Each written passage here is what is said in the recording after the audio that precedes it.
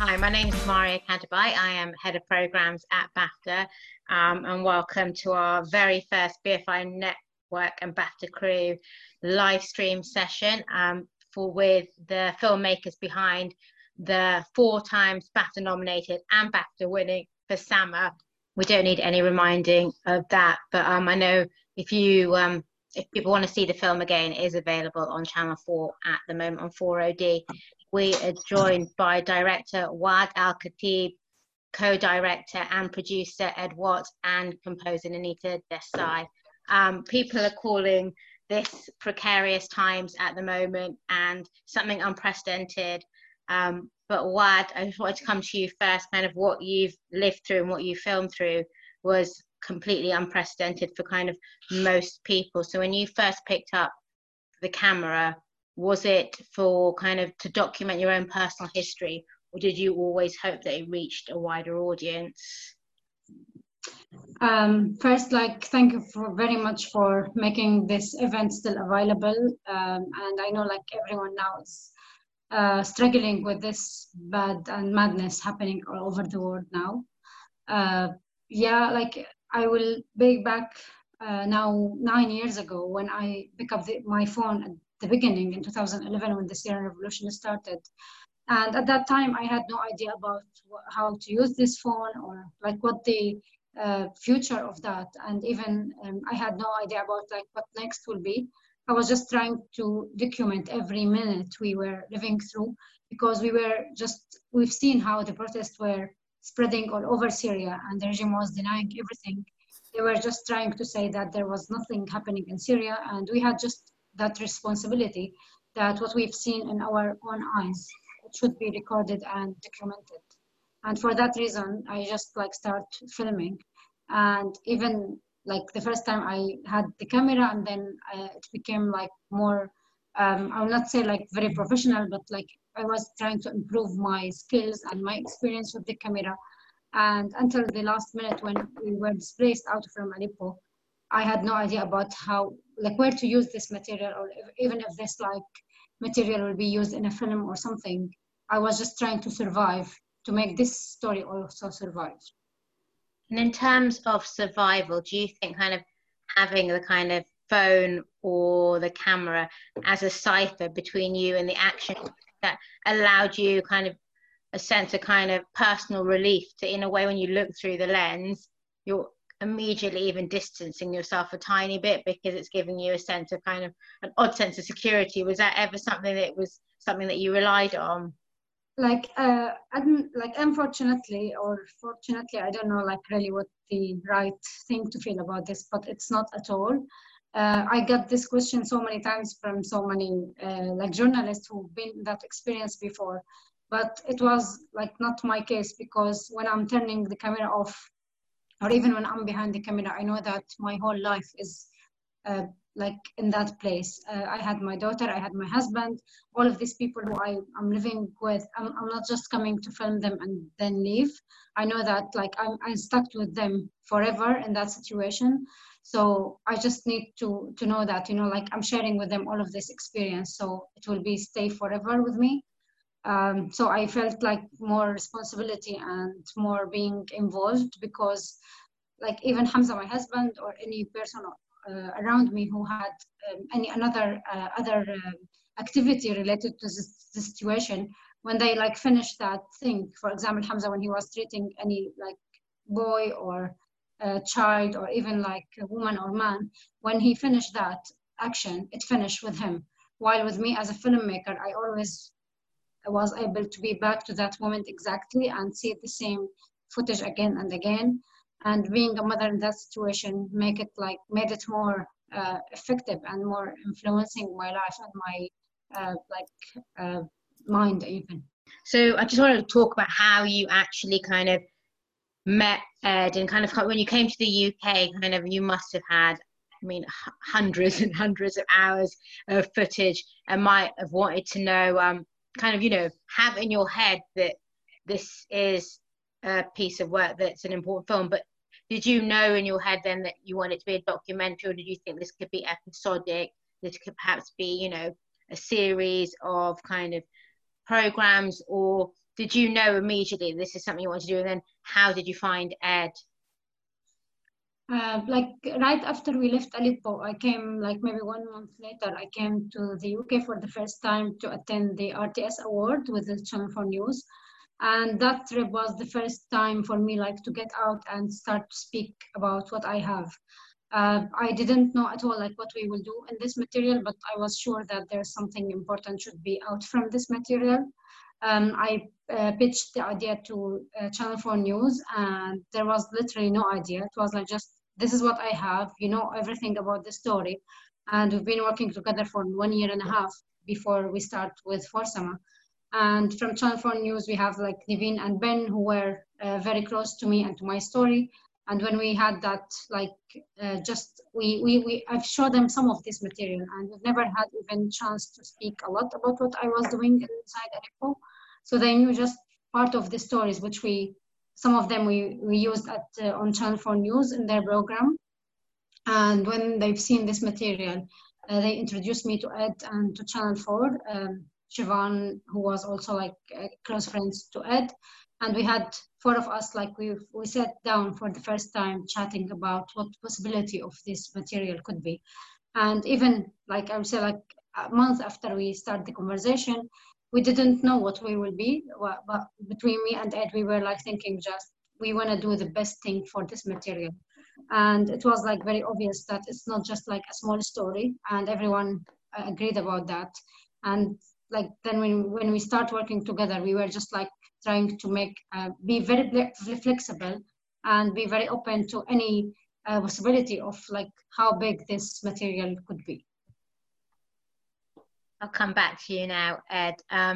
In terms of coming to terms with kind of how big this material could be and the impact that it could have, in all filmmaking senses, I use the word entertain in the loosest sense, but you know, a film is there to kind of, you know, in a way educate, but also keep you engaged in some way. So how did you and Wad work together to find the core of what that would be, and knowing what would engage a kind of wide-reaching audience?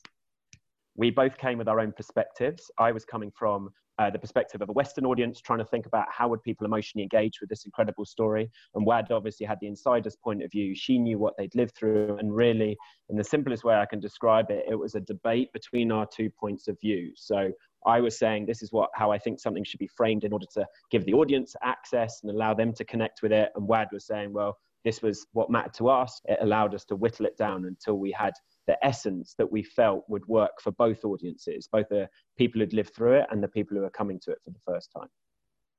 And then both kind of Wad and Ed, I'll come to Wad first, in terms of working with finding other heads of department, kind of finding people to work with that you know that would deliver the kind of key messages that you and Ed were wanting to. How did you both work together to kind of find the right people that would understand what you're trying to communicate, and how do you then kind of bring them in and work through that process? And then I'll come to Nanita afterwards about how she kind of worked on you and kind of that incredible score for the film. I will say like we were very lucky about so many choices, and we trust each other first, and we know that everyone who's coming to work on this project, like we need to feel about how they are passionate about the story, how they are really care, not just about like making a film or like being part in the film in any way or another, but also they are sharing in one way the issue that I have. And like this is not just a film, this is a life, and this is people like life, and this people's story. And in so many places, yeah, there's so many films which they share the same thing, but this is for me as personal as it was, so it's very like sensitive in so many places.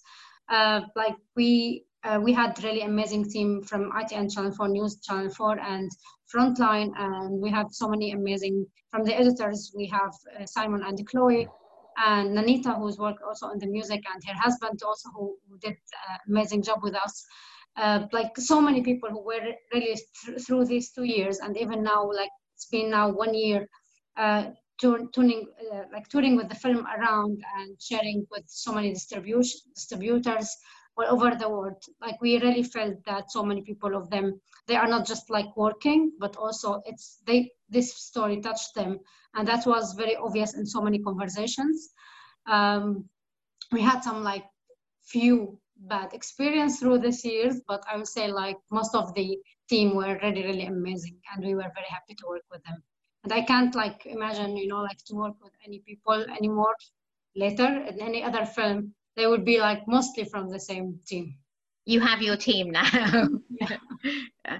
Ninita, I want to come to you now. Kind of what I'd mentioned just now, that obviously it is kind of, it's the most human story that, you know, that you could possibly ever see, and kind of receiving that footage and trying to make the balance between kind of the humanity of it, the ambient diegetic sound of the film, and incorporating kind of your own beat and rhythm to it. And I just want you to talk through kind of how, you know, again, the first things that crossed your mind when you saw the footage, and then what you worked with to create that amazing score. Sure, Maria. Well, basically, I was involved on the film for the duration of the edit, which was about 18 months duration. And I remember Ed sending me a few rough scenes, very early pre-edited scenes. They'd only been in the edit for about 2 or 3 weeks into the process, 3 or 4 weeks, I think. And I immediately connected to it because I've worked on a lot of dark subjects. Dark subjects have a tendency to gravitate towards me. So I found it incredibly moving and powerful, even in its early raw state. And of course, I didn't know the entire story. And so I went to meet Ed and the editor. And I remember seeing Wad sitting on the floor. I think it was very hot weather outside, and she was sitting on the floor of the cutting room eating ice cream or something, and joking and laughing. And I thought, Wad, you're alive. You know, that was incredibly moving for me. And so that began the journey. So the initial brief, if you can call it that, from Ed, was to write a fairly conventional Western Hollywood-esque cinematic score. So I began writing a lot of tracks. We went back and forth with a lot of reference tracks, guide tracks, and so that process began. I think I wrote about 70 or 80 full themes, and that went on for about 3 or 4 months, I believe. And then there reached a hiatus in the edit, a slight hiatus where you know, the film changed narrative, and it was taking because this is a found footage film in many respects, it took a long time for the film to find its true voice, and as a result for the music to find its true voice. So when the decision was eventually made to make this a first person narrative, and to make it, because it's an epic story, you know, the music has to capture the onslaught of angst and fear and tragedy and hope, and that feeling of pathos that's so prevalent through the film. So when the decision was made to whether the true spinal cord of the film is this relationship between a mother and child, and it's a love letter between Wad and Sama, then of course the film became much more intimate, and against this incredible epic backdrop and of, you know, atrocities and horror and the Syrian uprising. And so the music no longer worked. And so then we began the second phase, if you like, of stripping the music back. And I think I learned a lot from the process of working on this film. And you know, silence is also very important. Silence is as important as music, where you place music in the film, where you don't. And so there was a lot of toing and froing, and I worked a lot with Ed, but also I felt this incredible a sense of responsibility to do the film and Wad's life story justice. So I've never worked on a film where you know, I'm working with a director who's also filmed it, and she's in the film, and then of course it's true and it's a documentary. So I really felt that sense of responsibility, and eventually we were working a lot with stems. So I delivered a lot of music, which were then broken down into their elements. So Ed spent a lot of time with Simon and Chloe, the editors, working with the material that I'd given them. And one of the other key elements where the music does, I feel, sort of does justice to the story is the use of a Syrian violinist, Ala Ashid, who we brought on board.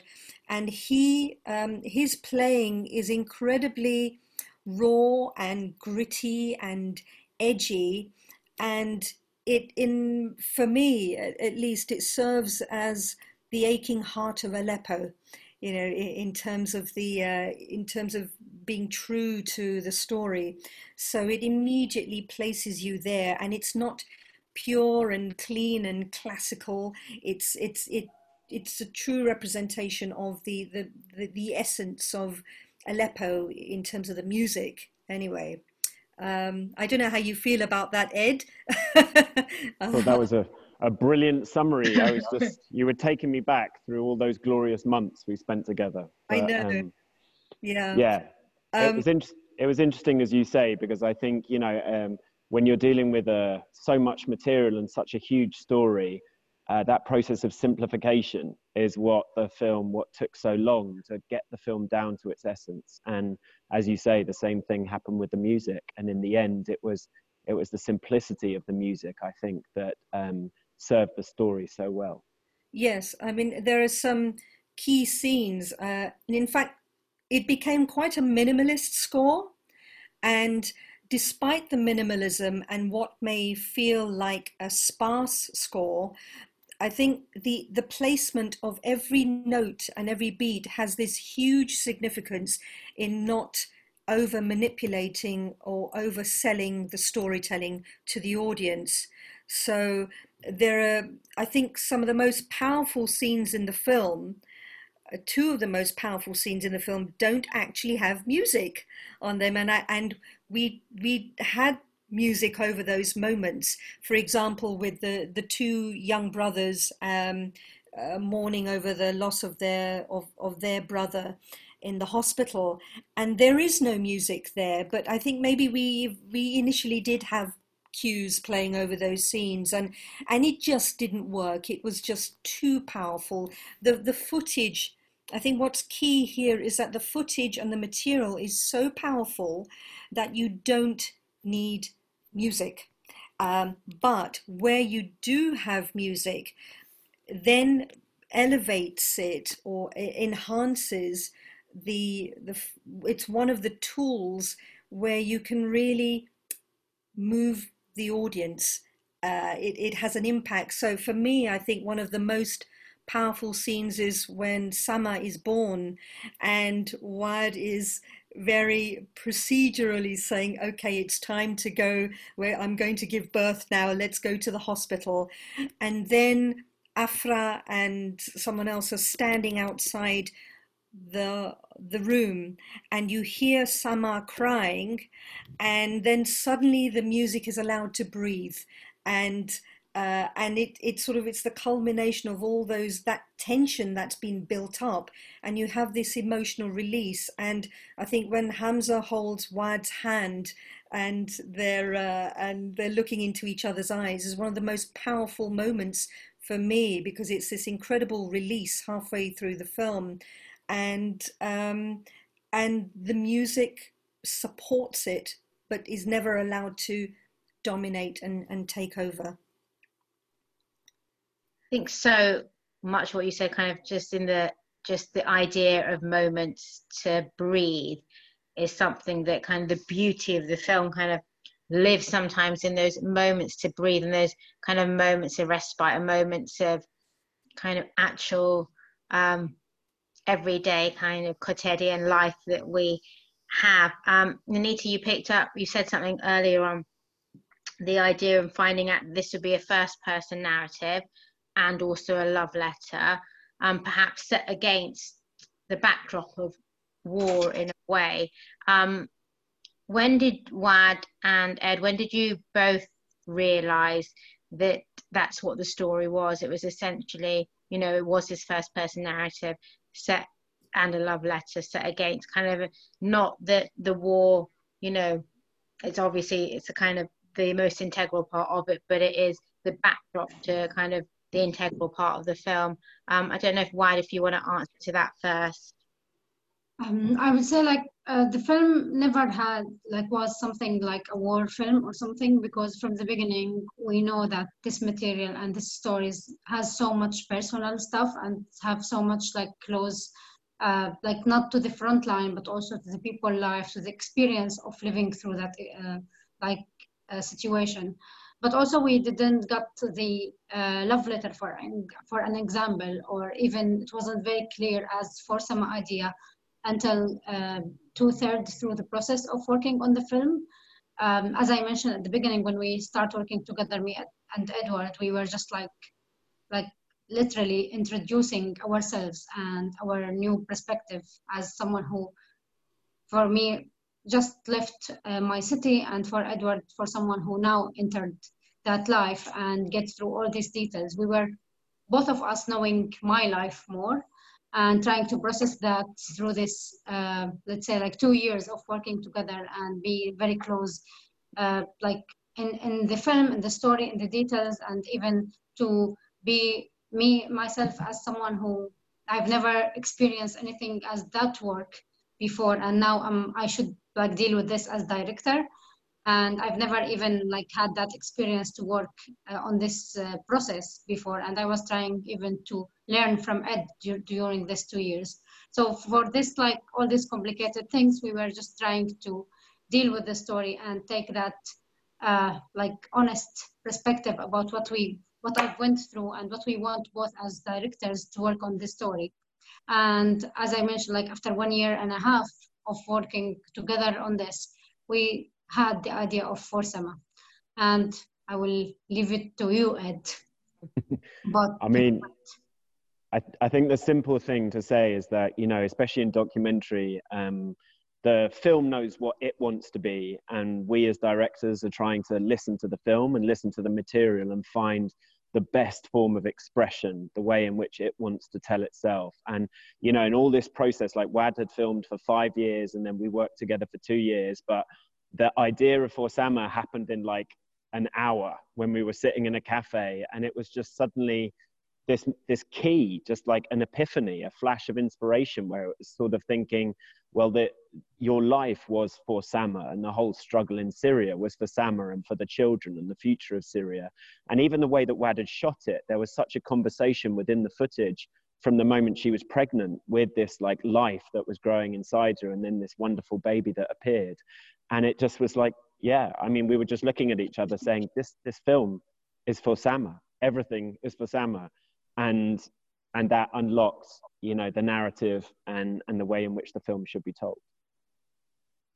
You've probably been asked this many, many times, so apologies, but I want to ask about the very notion of film being an agent for change, and how, for all of you, this film has been an agent for change. And then, and obviously, was that an intention to kind of act as a kind of catalyst for more people to kind of really know the truth?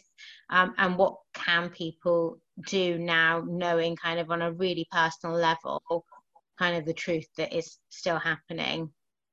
Like, to be honest, when we start working on the film, like I had no, like, I don't know how to say this, but we've been told a lot that no one will come to watch another Syrian film. And that's the phrase exactly how we even almost like believed that. So when we were working on the film, we knew that this is very important story, at least for me, at least for the people who I lived with, at least for the Syrian people who they want to save that story. And then we were trying to, like, you know, do our best to this. But when we, the first screening we had at South by Southwest in Austin, in America, we both, me and Ed, we were sitting like with the audience, waiting for how many people will leave before the film will be ended. We believe so much in the story and in the film as a film, but we've never knew how people will react to this. And we were really shocked how people got the film from the first screening, and we started to see this through every screening coming like later, and from people reaction after the screening, when so many people ask us like, what can we do? And for that, we launched our impact campaign called Action for Sama. And we start to have that hope who really like being created because of the amazing reaction from the people. I know that I should have said at the top that we will be going out to kind of questions for everyone that's listening in. So I'm going to come to kind of everyone in 2 minutes. So if you can get your questions ready, all of those people sitting in at home. All of you. So maybe I'll come to Ed first, but then we'll talk about kind of we're going to have questions from filmmakers at home that'll be kind of probably from a more technical level, but I want to talk kind of in terms of your tips for documentary filmmaking. Ed, from your point of view with For Sama, kind of when you have kind of hundreds of hours of footage to go through, kind of what is the first thing that kind of a filmmaker should think about when they're faced with that?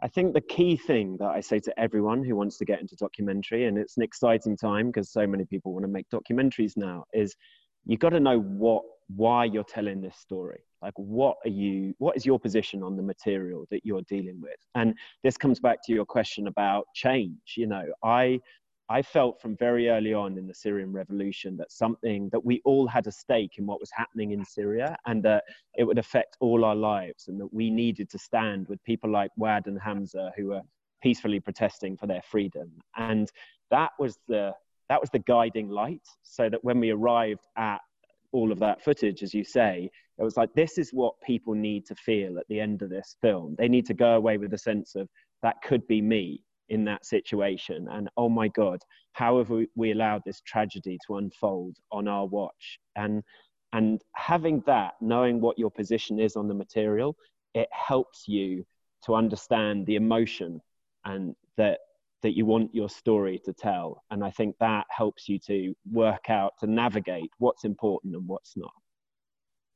Nonita, you said it so beautifully, knowing kind of when to have those moments of silence. When it comes to kind of scoring a film, and especially scoring a documentary, what would you say are the key things kind of to kind of when do you know what those breathing points are? You know, is it intuition, or is there kind of a way of kind of learning how to do that? Okay, so for me, I tend to inhabit the characters, whether it's documentary or fiction. I think it's really important to put myself into their shoes and to know whose perspective, what's the perspective of the scene, whose point of view am I trying to tell the story of. So music can be an incredibly powerful tool in, you know, alongside the crafting of the film and the editing and the narrative and the script and the storytelling. I think music also has a role in so much as you want to take the viewer on an emotional journey from the start to the end of the film, and music can do the same. I want to make the audience feel something, but restraint was particularly key in this film, where we didn't want to over manipulate the audience. And I think it's very easy for a composer to want to over egg things musically, and I think the hardest thing to do can be to hold back, and that's just through trial and error, because silence is important. Sometimes diegetic sound effects are incredibly important. The quality of the sound overall in the film was quite poor at times, and so sometimes we were blurring the lines between music and sound design. Sound design is incredibly powerful. So there's one scene in the film where they're driving through the streets of Aleppo, and there is bombing and shelling going on. And we originally had a very rich theme, very full of tension and suspense. It was almost like a Hollywood action driving drama scene, and eventually we stripped it back to literally one beat, and it was like a drum beat that was like a heartbeat, and you didn't know whether you were listening to music or whether you were listening to the shelling, but it felt part of the soundscape, and it helped to tell that story, to drive things along. So I think subtlety, restraint, knowing whose point of view you're trying to come across in a scene, taking the viewer on an emotional dynamic arc in the same way that the structure of the film does, where the end of the film was the last 4 minutes of the film. The music is allowed to breathe, and it's a variation of a song that Wad was it was very a personal Syrian folk song, and she asked me to do a version of that. And it's all the tension and the emotions that are built up through the whole film are allowed to be released at the end of the film with the beautiful montage and this piece of music that plays through. So hopefully by the time you've reached the end, you've got this huge build-up of a pool of emotions that hopefully are very uplifting. And Wad, it's an incredible honor to hopefully have done some kind of justice to your story. Thank you so much. And Wad, hopefully we will see a next film very soon from you. You have done a very personal first-person narrative. Hopefully, yes, but not very soon. In the future, later. You have made films in extremely precarious situations before. Same now, exactly. And do you think that kind of when you what are you working on? And then the idea of a first-person narrative for kind of other documentary filmmakers out there, what would be your kind of key toolkit for documentary filmmakers in terms of making that first-person narrative? It's extremely kind of brave in the terms of laying yourself out there for the world to see. Kind of, what would the tips be kind of in doing that? I will say, literally, don't do it alone. That's my first advice and suggestion for anyone. Don't do it alone. Have a partner, have a friend, have a person who you really trust, and no one could survive in this process alone. I think that's what our experience was through this film. If you were the person who telling the story and it's your story, you really need someone outsider who can really take you back in so many places and support you and take some hard decision in some places where you really can't even judge what the right and the wrong things to do. And if you are the other person who are trying to support someone else to tell their own story, please build that trust and be very honest with the person who you are working with. I think hoping in my next film, which I hope that I can really work with someone and try to help someone else to tell their own stories. I felt that my experience in Forsema, it wasn't just as a director or as a person who lived through this, but also it taught me so many things for the whole of my life. And I really hope to be useful from this and so many other stories later. Okay, I'm going to open it up to Q&A participants now. I think we've got about 15 minutes left. So the questions want to come in. There is one here about editing. Did you worry about the topic at hand and the conflict would look very different by the time the film came out? Was there anything you had to change for this reason? I don't know, Ed? I could jump in on that one. I think, you know, there's a very sad thing about the nature of what's happened in Syria and the crimes that have been committed by the Assad regime and the Russians, is that even though the events in the film happened 3 years before the film actually came out in the world, exactly the same crimes and the same atrocities were being committed by the same parties for the same reasons. And so actually it was a means of showing to people what was going on, you know, at the time that the film was out in cinemas. And we could say to audiences, actually, exactly what you've seen in the film is happening tonight while you're in the cinema.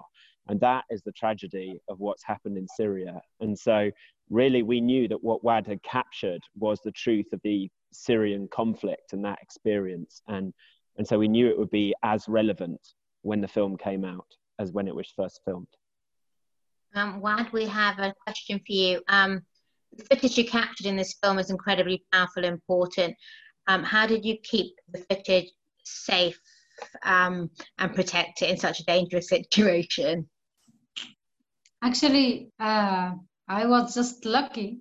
Unfortunately, I'm so sorry to tell that to every filmmaker. Like, I had no backup for any video in the material, and I didn't know that, like, I should do this, or it's really like that's what filmmakers outside are doing. And I know it was like very big mistake, and I was lucky that, yeah, most of my material survived. But like, of course, for my next, or what I'm trying to do now with everyone who's still inside Syria, telling them that you should have copies for this. It's not that easy, I know. And I know also, like, that situation, you just like try to survive with the least you can have. But yeah, it was like very big mistake. And I know, like, Ed Face, when he asked me, like, do you have backup for your material? And I was like, why? And I know, but sorry, that's what. What formats did you have the footage on? Like, some of them I can like tell you maybe, and you can answer also about this. Every format available in every camera. Like, I had one camera during the years, but like different, like I said, one camera every time, but different kind of cameras during the years. So we have like MP4 something. We have, Ed, you can help me in this. Yeah, I mean, like, so, it was so much different things. Every single format. Yeah, like exactly. you say, almost every different frame rate. I mean, we had an amazing online editor, a guy called Nick Bays, and oh my God, he spent something like 3 weeks trying to make all this footage relate to each other on the timeline. Thankfully, he was bald when he started the project. Otherwise, he would have lost all his hair during the process. And that was one of the. He was asking me about this, and I was like, I don't know. This is the Sony camera. I have no idea what format on it, and I've never like really knew that when I was filming. But now I know I have all the experience for my next one. And it was terrifying. There was a moment when we had a problem with one of the hard drives, and we thought that there was an issue, and that was like 9 months of life that was like at stake in that one drive, which thankfully we managed to recover. We've actually got another kind of frame question coming from Jackie Tebor, again saying it's an incredibly touching film. Sorry for the technical question, but she couldn't help notice the 2.35 aspect ratio. She wondered when the decision was made to make it 16:9. Yeah, the decision. How you felt about reframing it, yeah. The reason why we did that actually in the aspect ratio, it was something to do with the fact that it had been shot on so many different formats. And so by putting it into that 2:35 aspect ratio, it allowed us to sort of standardize the image so that we didn't have all the different aspect ratios on the different cameras. And it also just gave it, I don't think it detracted from the authenticity of the footage. You couldn't detract from the authenticity, but it did just elevate it into a sort of cinematic aesthetic space. And I think that was an important thing as well, because we and WAD and the whole team felt right from the beginning that this was a piece of cinema, and we just wanted to communicate that message as much as possible in the aesthetic we used.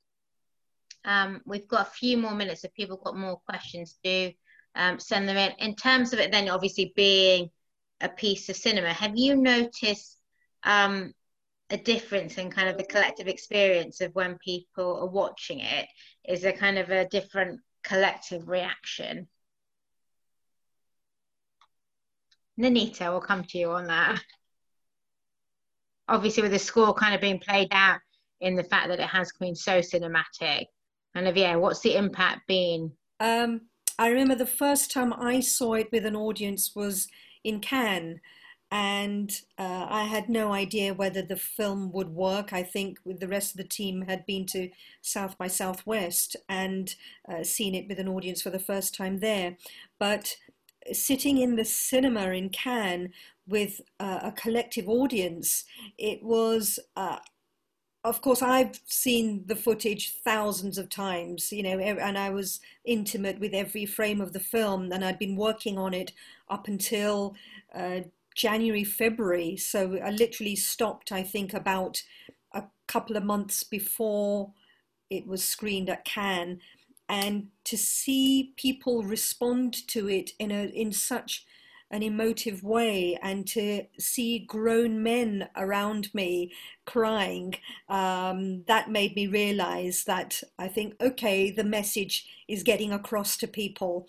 So so that was an incredibly powerful moment. And then, you know, there seemed to be consistently two emotional responses to audiences around the world. One was coming out of the cinema in stunned silence, where people couldn't say anything, couldn't communicate, and then the other extreme were tears. But I think the most rewarding come away from the film from audiences has been that they feel mobilized to want to do something, to help, to share, to spread the word, to make other people aware about the situation in Syria. And I think that was the most successful, powerful come away from audiences on this. Just had another question come through from Francisco. So kind of, again, it's an audience-based question, but he was saying, amazing film, thank you for making it. Has the film been received differently in different countries, or has the reception been more or less the same?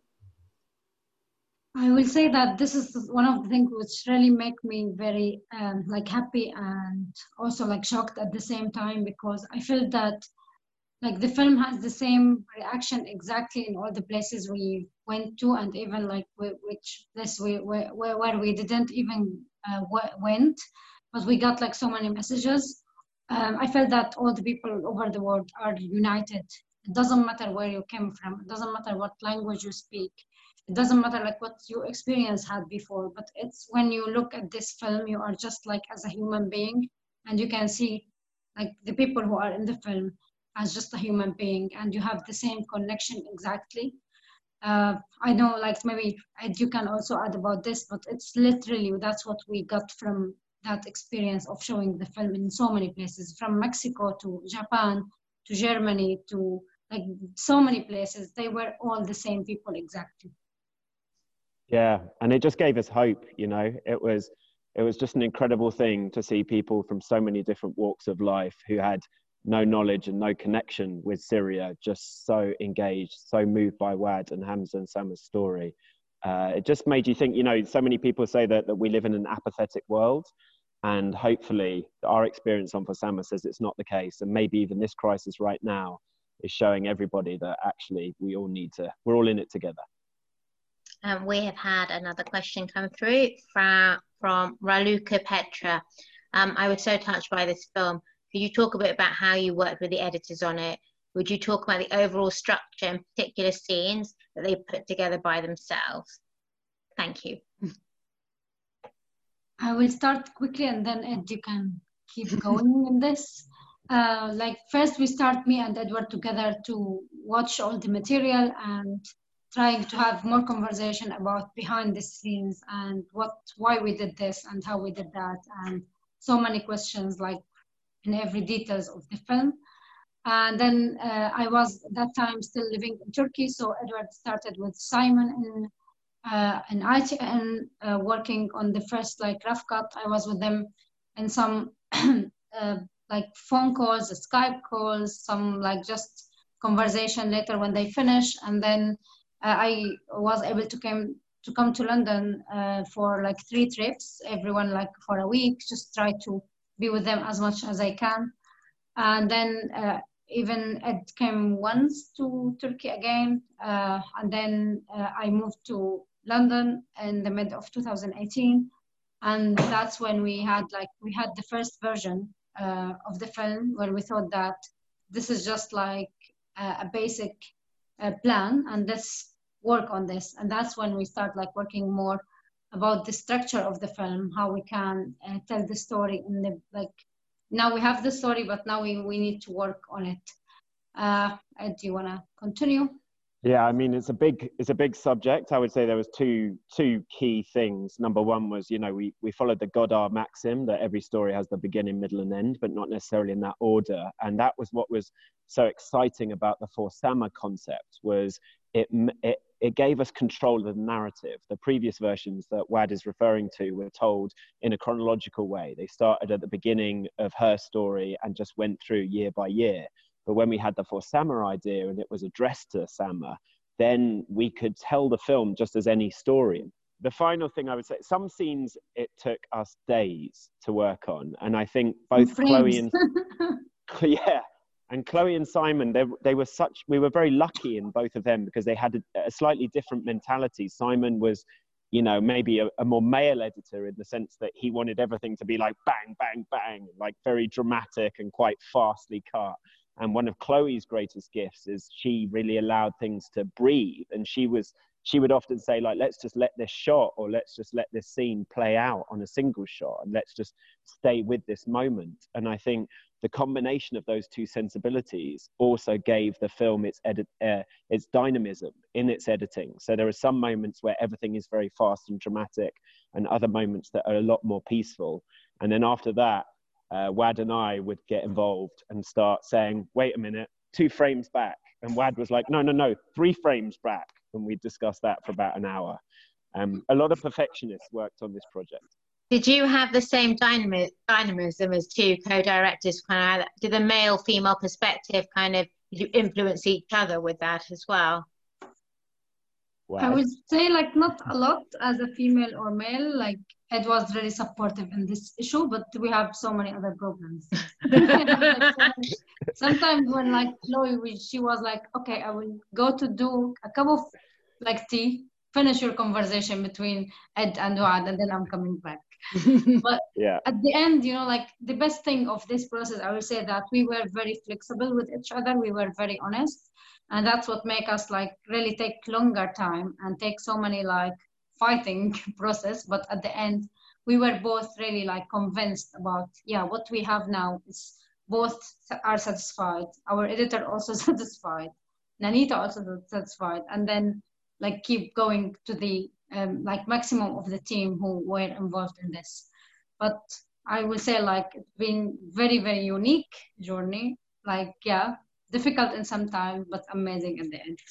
We've got the questions coming in thick and fast now. Okay, so the next one is Hannah Tukey. Wad, this is a really beautiful film. Did the making of the film ever cause conflict with the people around you, particularly with friends and family and those working in the hospital?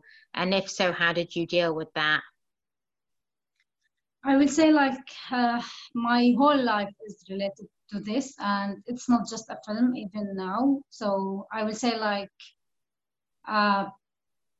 what we went through in Syria, and what we know exactly what does that mean to lose someone and to lose a country and to lose a dream, and at the same time to stuck in this and keep like going forever. And the film was one of the reasons why I'm still like living now, and I'm still like having hope.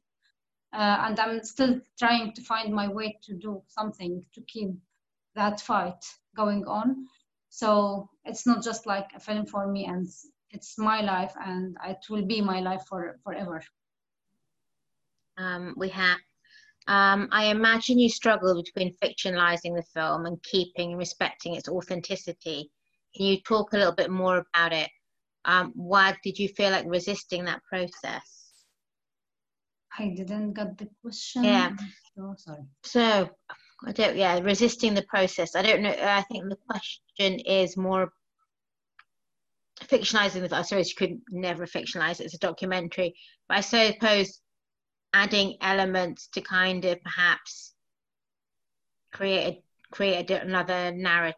I don't know. That doesn't make quite sense. Yeah, sorry. I think that I don't know whether that person has actually seen the film, because the whole point of it is it's not fictional in any way, and the whole goal of the film and what you see in the film is a very truthful reflection of not only what Wad lived through, but what so many Syrians have been through. So Wad, someone is asking about your next project. They're asking if you have enough kind of footage perhaps for another Syrian related film, or are you going to go with something completely different and new? And then the footage that you already have, kind of, are there any kind of, is there any kind of prospect of doing anything with what you haven't used already? So I will say, like, from the same footage or from that story, I'm not, I don't think about anything like to do another story or something. I think, for some, I give so much justice to what I've lived through and to the footage of 5 years of my life, but I don't think I will use it again for any like film, or for now, I will say, at least. But what we were trying to do through after the film was released is to share this material as a war crimes with some people or some organization who are caring about the justice process.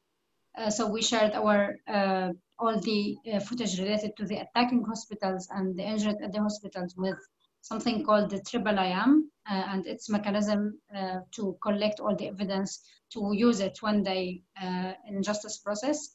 The same thing, we are trying to build a case against the regime and Russia about the deliberate attacking of hospitals. And also we are using so many material from the raw footage that we have same used in the film. My next project will be also about Syria, but it's totally different story, totally different like perspective, and it's not about me or related to anything I've done before. So that's it.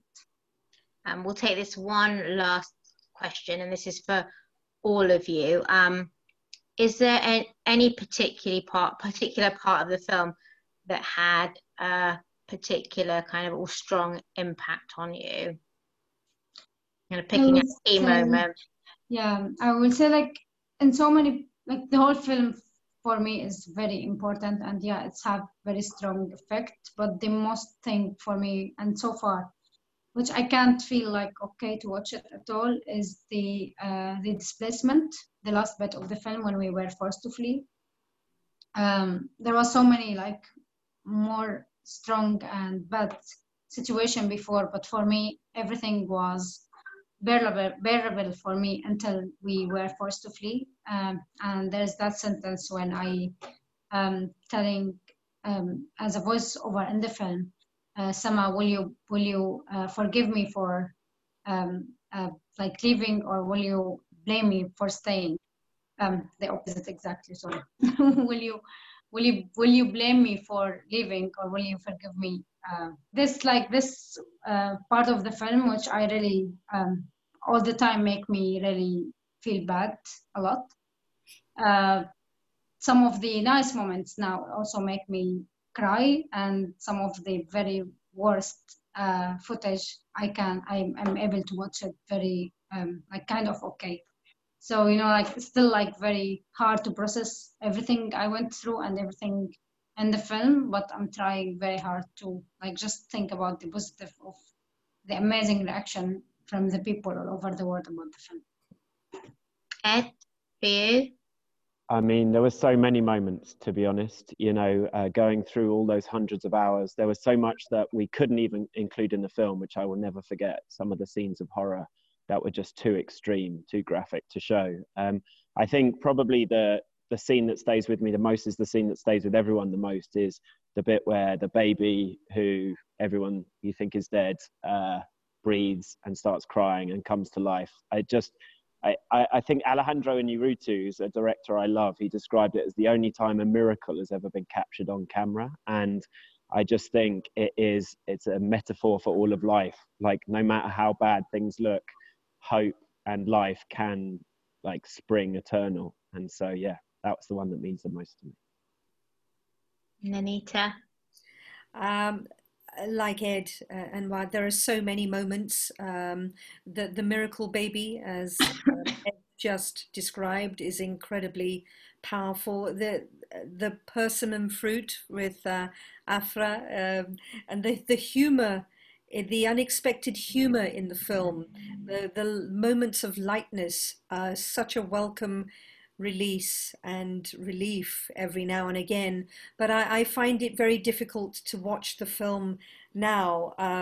When I have watched it and I open myself up emotionally, I find it very difficult to watch it and not cry and get very emotional.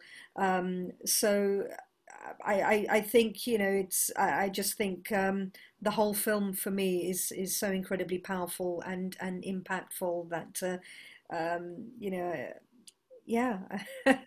I think there are just so many scenes that are incredible, and to have that unwavering camera that never holds back is something to behold. Really, it's about humanity, I think, you know, and it just captures everything so beautifully. So I find it the whole thing a very moving experience when I do watch it. If there was ever more deserved BAFTA, it is for this film, for Sama. I want to thank you all for joining us during this time. Thank you. Stay safe. Stay healthy, and this Q&A will be available. I just want to say hi from Afra, who's also here. Hi. Hi. Afra. Hello. Hi, Edward. Hi. Afra, do you have anything to add about being part of the film? Oh. Sorry, but I just want to say hi now. Yeah. We live now together here in London. That's very, very, the most important thing that we meet again, me and Tawad, and now repeat the experience of stage. And different kind of things, yeah. Well, you gave us some of the most beautiful comic moments of the film, you know. Yeah. Thank you for making us smile, kind of sometimes very hard times. Thank you all. Thank you so much. We'll see you on the other side. Thank you so much. Thank you. Bye. Thanks for joining us, and remember, you can listen to previous BAFTA sessions and podcasts at guru.bafta.org.